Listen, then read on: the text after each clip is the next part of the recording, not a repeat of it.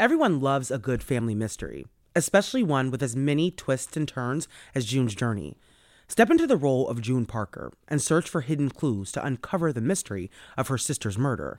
Find hidden clues and uncover a murder mystery. Solve mind-teasing mysteries of the Roaring Twenties. Engage your sense of observation to find hidden clues. Search for hidden objects from the parlors of New York to the sidewalks of Paris, and uncover a collection of dazzling hidden object spectacles for you to solve. We're all here because we love true crime, right? Well, this game has the perfect twists and turns to keep your brain asking, what happened here? There's nothing I love more than getting to decorate my very own luxurious state island.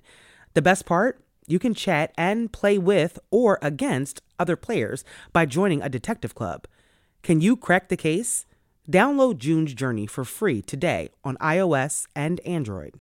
This episode is brought to you by Shopify. Whether you're selling a little or a lot, Shopify helps you do your thing, however you cha-ching. From the launch your online shop stage, all the way to the we just hit 1 million orders stage. No matter what stage you're in, Shopify's there to help you grow. Sign up for a $1 per month trial period at shopify.com/special offer, all lowercase.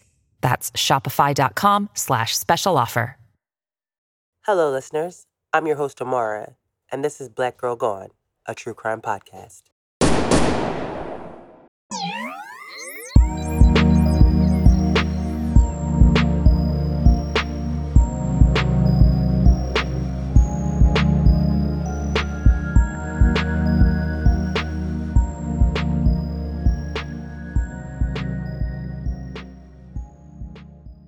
On this episode of Black Girl Gone, we tell the story of Tamara Green, a 27-year-old mom who was murdered on April 30th, 2003 in an apparent drive-by shooting. Tamara Green was working as an exotic dancer and had allegedly performed at a party attended by the mayor of Detroit. Rumors began to surround Tamara's murder, but was her death connected to the mayor, or was she simply at the wrong place at the wrong time? This is Tamara's story.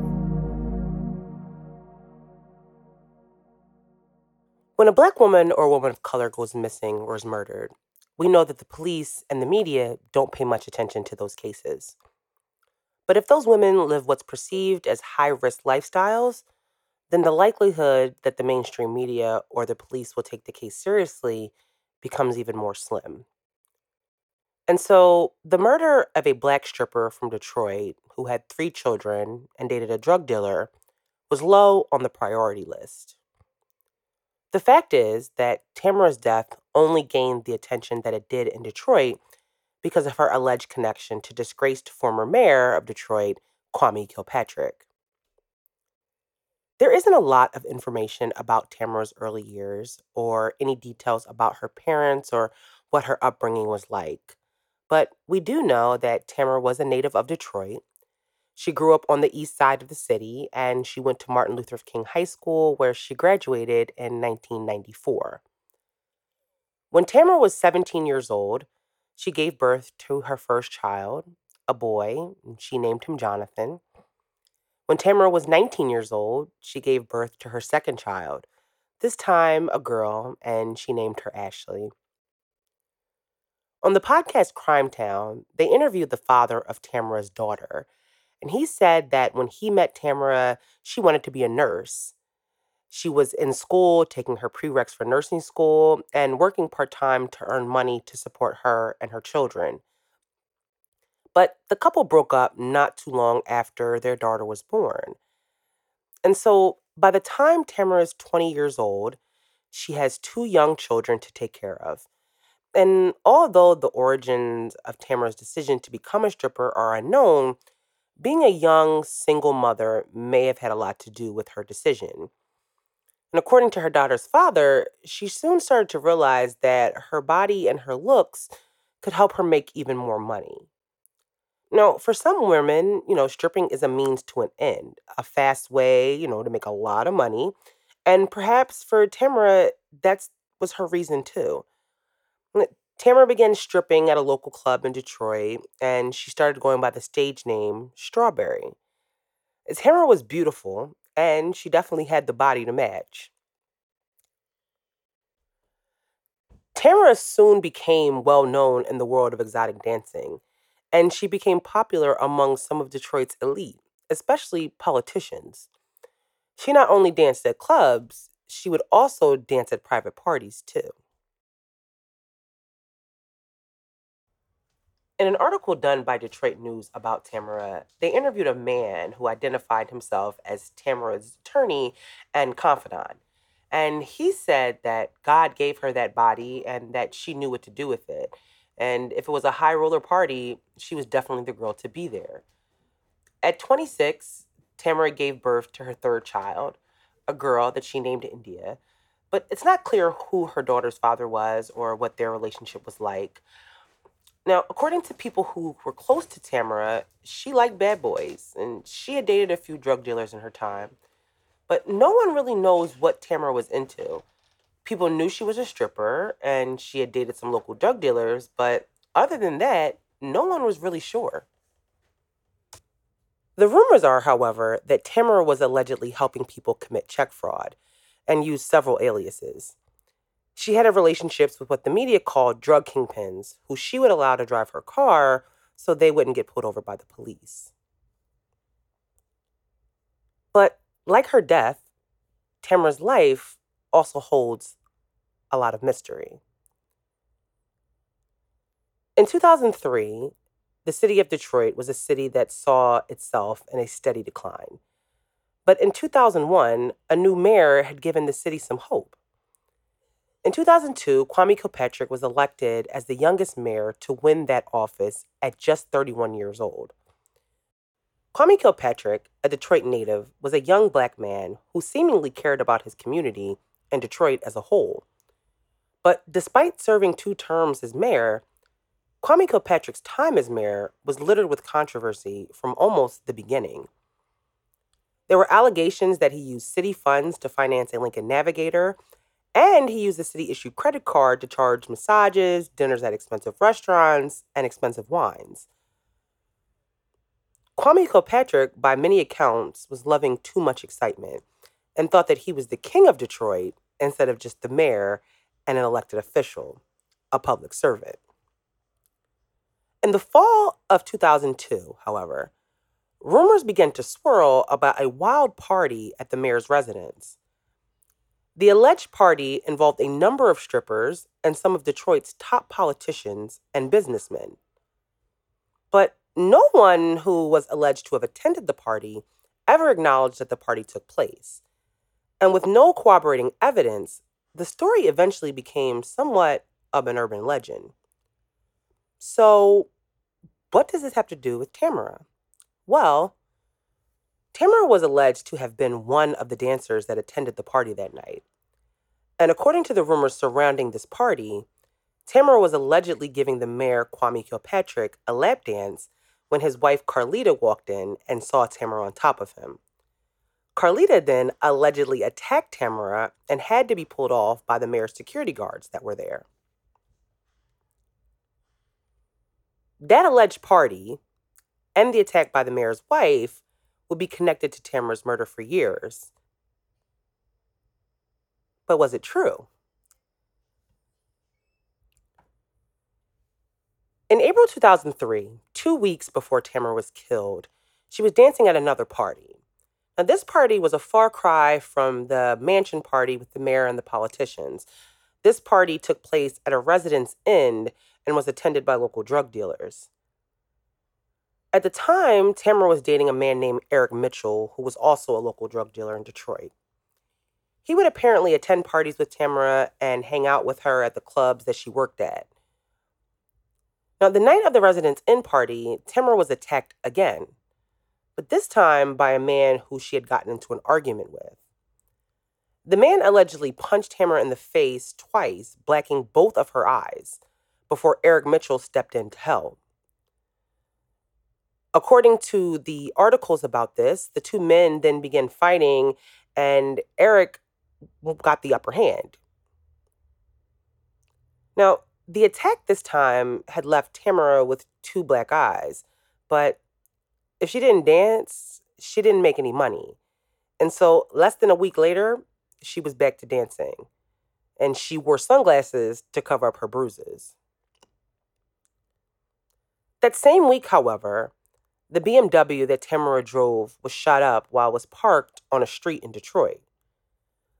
But at that time, there was no one in the car, and it was being driven by her boyfriend, Eric Mitchell.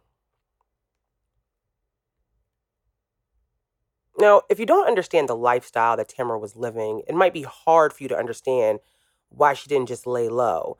I mean, she had gotten in, a fight, she had two black eyes, and her car was just shot up, and that happened all within 2 weeks. But in order to live the life Tamara lived and see the things that she saw, you gotta be built for tough. That life is not for those that scare easily. And Tamara's primary focus was getting to the bag. Nothing was going to stop her from doing that. On April 30th, 2003, Tamara finished dancing at the club she worked at on Detroit's 8 Mile.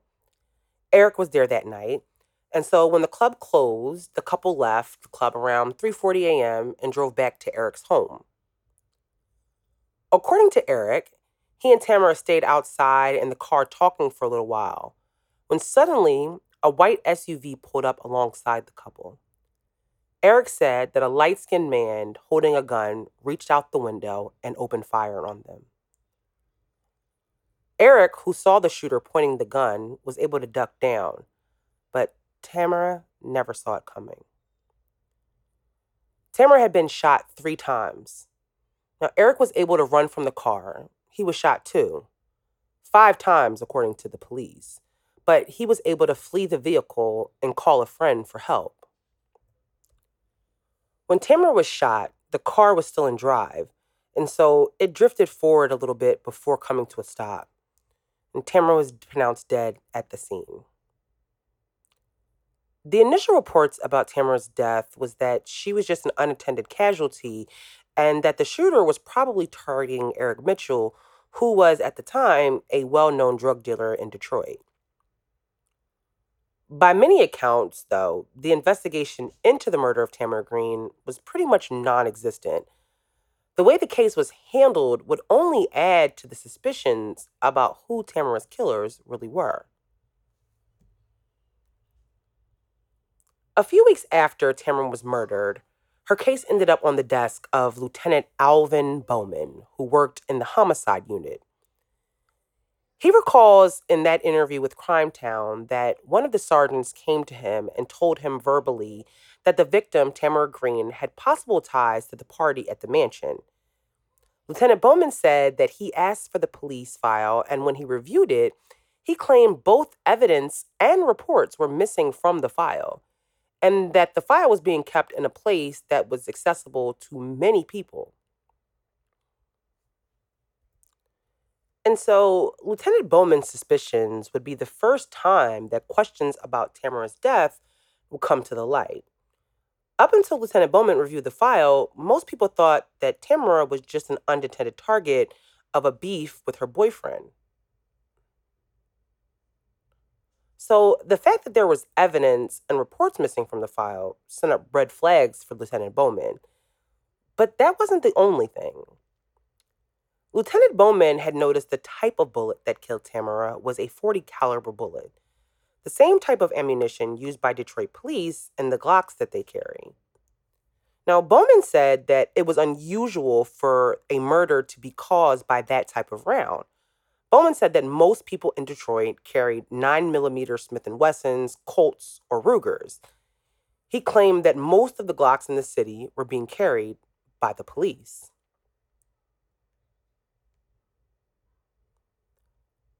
The kinds of gun used was not the only thing that raised suspicions for Lieutenant Bowman.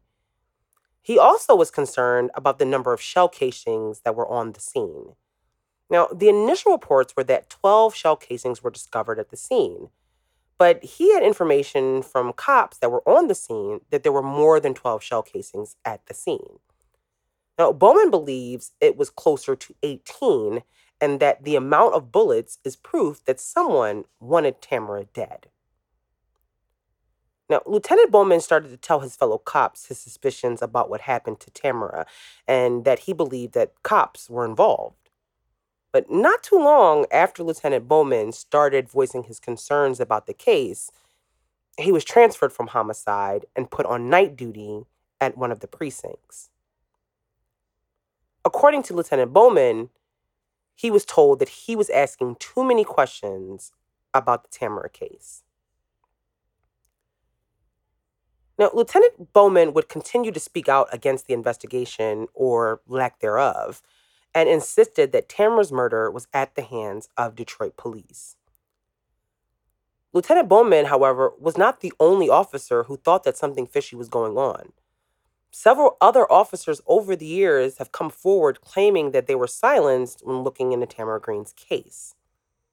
And several of them, including Lieutenant Bowman, filed lawsuits against the city of Detroit for violating whistleblower laws and retaliating against them in connection with their investigation of both the Mansion Party and Tamara's murder. Many of the officers who were involved with Tamara's case say that they were told to basically leave it alone. But it wasn't just the cops who were allegedly threatened. An EMT who said he treated a woman at a gas station who gave him the name Tammy Green and told him that she was at a party and that she was attacked by the mayor's wife was also threatened. The EMT claims that he was told not to repeat the story. So, according to all of these witnesses, they were threatened by high-ranking officials who didn't want the Mansion Party or Tamara's murder investigated. But why? Well, many people suspected that Kwame Kilpatrick, in an attempt to hide yet another scandal so early in his tenure as mayor, had Tamara killed so she would stay silent, not only about the party, but also about the attack by his wife. So in the years after Tamara's murder, the rumors about her murder and the Mansion Party faded from the headlines. Kwame Kilpatrick continued to be mayor despite the ever-growing controversy surrounding him. He was also reelected in 2005 to a second term. Now, the investigators who were handling Tamara's case quietly concluded that the death was a result of a drug dispute. But Tamara's family did not believe the police.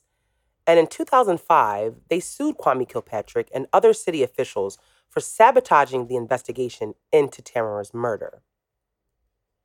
In 2007, a whistleblower lawsuit was filed by two former officers who said that they were retaliated against for their attempts to investigate misconduct by Kwame Kilpatrick's bodyguards in relation to that alleged Mansion Party. During that trial, it was also alleged that Kwame Kilpatrick was having an affair with a staff member. But when he was asked about the relationship under oath, he denied it. The denial was a lie. And when text messages revealed that Kwame Kilpatrick was indeed having an affair, he was charged with perjury. In 2008, Kwame Kilpatrick pled guilty to perjury and resigned as the mayor of Detroit. He was sentenced to 4 months in jail, but released on parole after 99 days. The city lost the whistleblower suit, and the two cops received a $9 million settlement from the city of Detroit. In May 2010, Kwame Kilpatrick was arrested again for violating his probation, and this time was sentenced to 8 months to 5 years in prison. Eventually, Kwame Kilpatrick was charged and convicted of mail fraud, wire fraud, and racketeering. He was sentenced to 28 years in prison, and that's where he was until he was given a pardon by Donald Trump at the end of his presidency. In 2011, after years of being held up in the courts, a judge dismissed the lawsuit filed by Tamara's family. The judge said that there was no evidence to support that the defendant, Kwame Kilpatrick, through his actions, had obstructed the investigation. The family appealed the decision, but in 2013, a higher court upheld the ruling of the lower court. Tamara's family continued to fight for justice and answers. Despite the rulings by the court and their position that there was no obstruction of justice, Tamara's family still believed that both Kwame Kilpatrick and the city of Detroit knew more than they were saying. Now, the police had apparently named a suspect during the 2011 trial, but had made no arrest, which is strange, since they said they knew who it was. And one of the reasons that the lawsuit was filed was because the city had failed to actively investigate Tamara's murder. So why not make the arrest if they had a name? Like the family attorney questioned, if they have the suspect, then why are they not making the arrest? The murder of Tamara Green remains unsolved. It was never a priority to the Detroit Police Department to solve her murder. To them, Tamara was just a stripper who dated drug dealers. They probably believed that it was her fault because of the life that she led and the company that she kept. But her life mattered. I don't know if she was the victim of some elaborate murder-for-hire plot or if she was simply a victim of a drive-by shooting.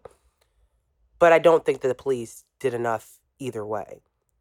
And the reality is that if there was evidence to support the police involvement, it's been destroyed. Tamara was a mother of 3 children when she was murdered. They had to grow up without their mom. They had to grow up with the rumors surrounding her death, too. It's been 18 years since Tamara Green was shot to death. Her family is still seeking justice. And whether she was a stripper or a nun, she deserved to live. And her killer deserves to be brought to justice. Thank you for listening to this week's episode. We'll be back next week with a brand new story. Don't forget to leave us a rating on Apple Podcasts. It helps our show grow so we can continue to tell these stories. Like us on Facebook and follow us on Instagram at Black Girl Gone Podcast.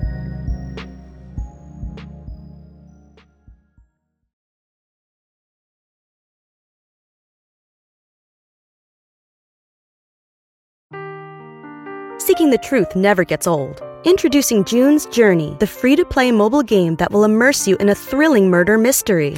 Join June Parker as she uncovers hidden objects and clues to solve her sister's death in a beautifully illustrated world set in the Roaring '20s. With new chapters added every week, the excitement never ends. Download June's Journey now on your Android or iOS device or play on PC through Facebook Games.